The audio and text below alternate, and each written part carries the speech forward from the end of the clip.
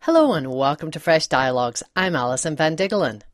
If someone had told you on January 19th that a skinny young woman from LA would upstage the inauguration of our new president, Joe Biden, dramatic performances by J-Lo and Lady Gaga, and even the joyful swearing-in of our first female vice president, Kamala Harris, you might have been very dubious. But the effervescent Amanda Gorman outshone all the stars with her wise words and soulful delivery. She tapped into the zeitgeist of America, addressed the terrifying hour of January 6th, and challenged us to rebuild, reconcile, and recover. Gorman reminds us that there's always light, if only we're brave enough to see it, if only we're brave enough to be it. This month, when the world seems dark and our lives continue to be dislocated by the pandemic, I often think of Amanda Gorman and listen to her poem again and again. In watching her interviews with everyone from Trevor Noah to Anderson Cooper, I'm inspired by her poise, her wisdom, and her optimism. Did you know that from age 7, she's been preparing to become the President of the United States? Now that gives me hope. This week, as Trump's impeachment trial began in the US Senate, we're forced to relive the horror of January 6th. I'm exploring these questions. How did our country become so polarised and our politics so violent? And is there any hope for closing the divide? And what's the role of empathy in the process? And is there a role for you and me? For my latest BBC report, I sought out the wisdom of 3 experts, and there is good news. I aim to do 2 things. First, help us understand how we got here by exploring insights from psychology, anthropology and sociology. And second, offer some tangible action we can all do to douse the fire and live more peacefully with people with whom we don't agree. Although Amanda Gorman was featured in my original draft, she didn't make the final cut for the BBC due to time constraints. Yet the words of her inauguration poem echoed the wisdom I gleaned from the experts. We must put our differences aside and focus on what unites us, our common aspirations. We must try to build bridges and, as hard as it is sometimes, assume good intent.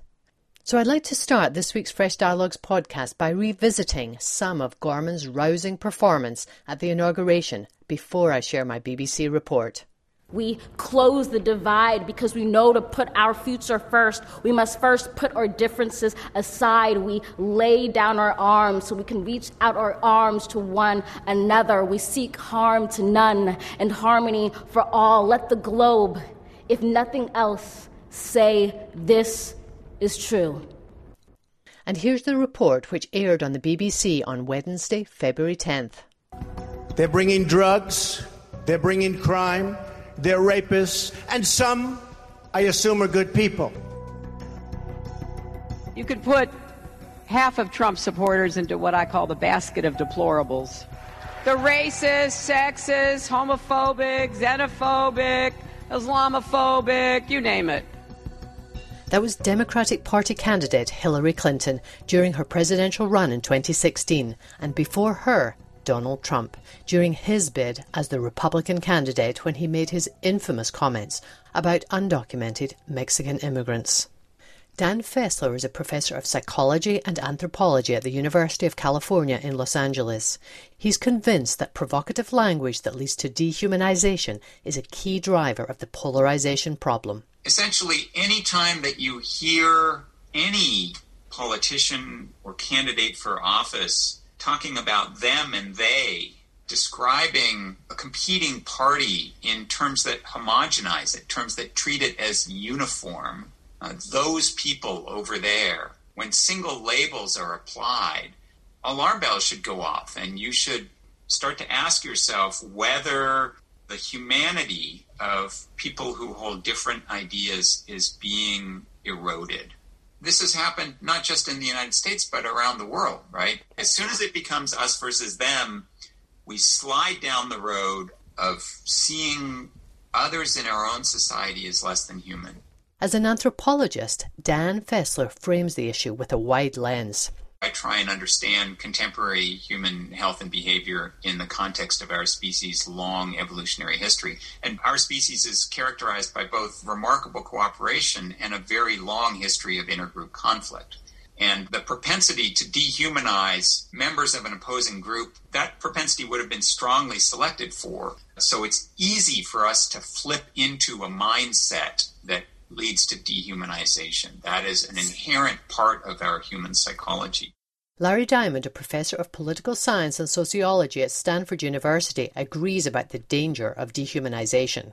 I think as much as anything, the polarization we are experiencing now in the United States and in some other advanced industrial democracies represents an empathy gap, that we aren't really even trying to see the world through the eyes of people very different from ourselves and to understand their pain and anxiety. So what might it take to heal the deep divisions in the United States? This is our historic moment of crisis and challenge, and unity is the path forward. And we must meet this moment as the United States of America. This is part of Joe Biden's inauguration speech on the 20th of January. Let's begin to listen to one another again, hear one another, see one another, show respect to one another. Politics doesn't have to be a raging fire, destroying everything in its path. Larry Diamond believes Biden's call for more listening and mutual respect is achievable.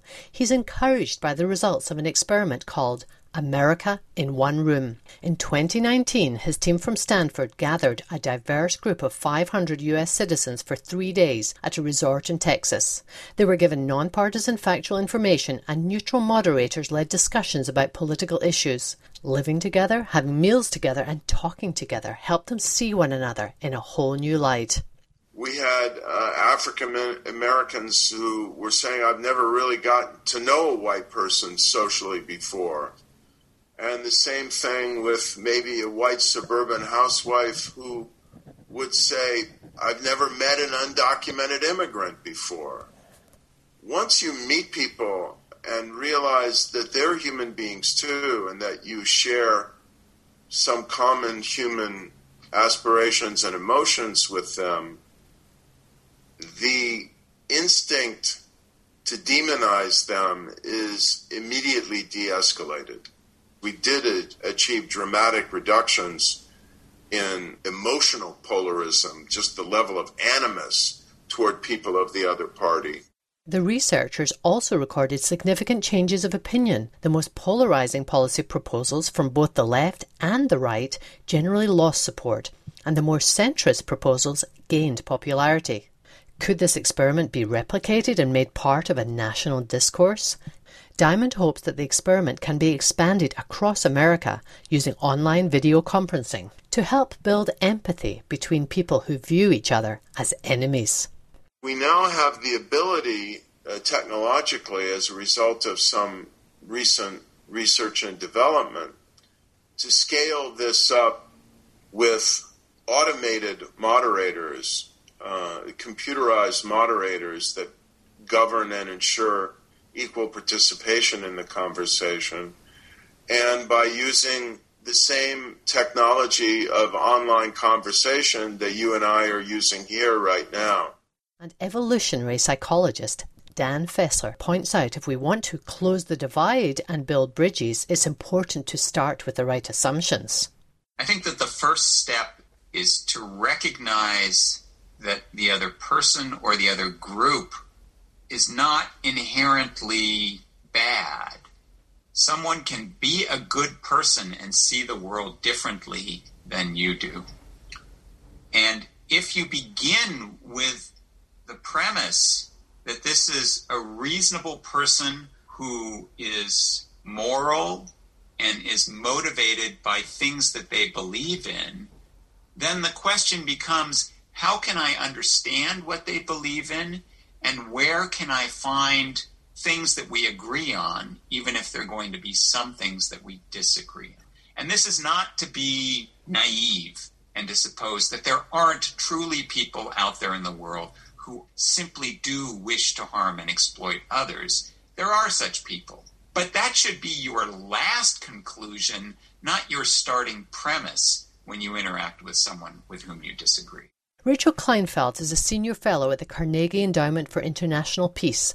She offers this advice for healing rifts with relatives, friends, and neighbours. For example, what if you're a liberal and live next door to a Trump supporter?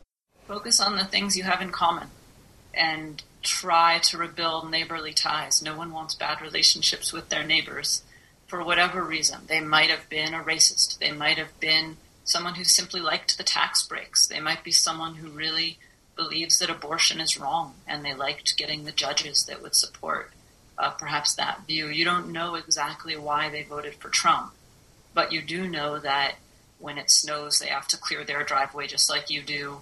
And I think you can commiserate and build some bonds over those things. And finally, another reason I'm feeling hopeful today is an interview I did this week with Harvard professor Marshall Ganz. He shares some valuable wisdom about how to turn anger and outrage into constructive action. It's something he knows a lot about. If you're not familiar with his work, check out his Wikipedia page.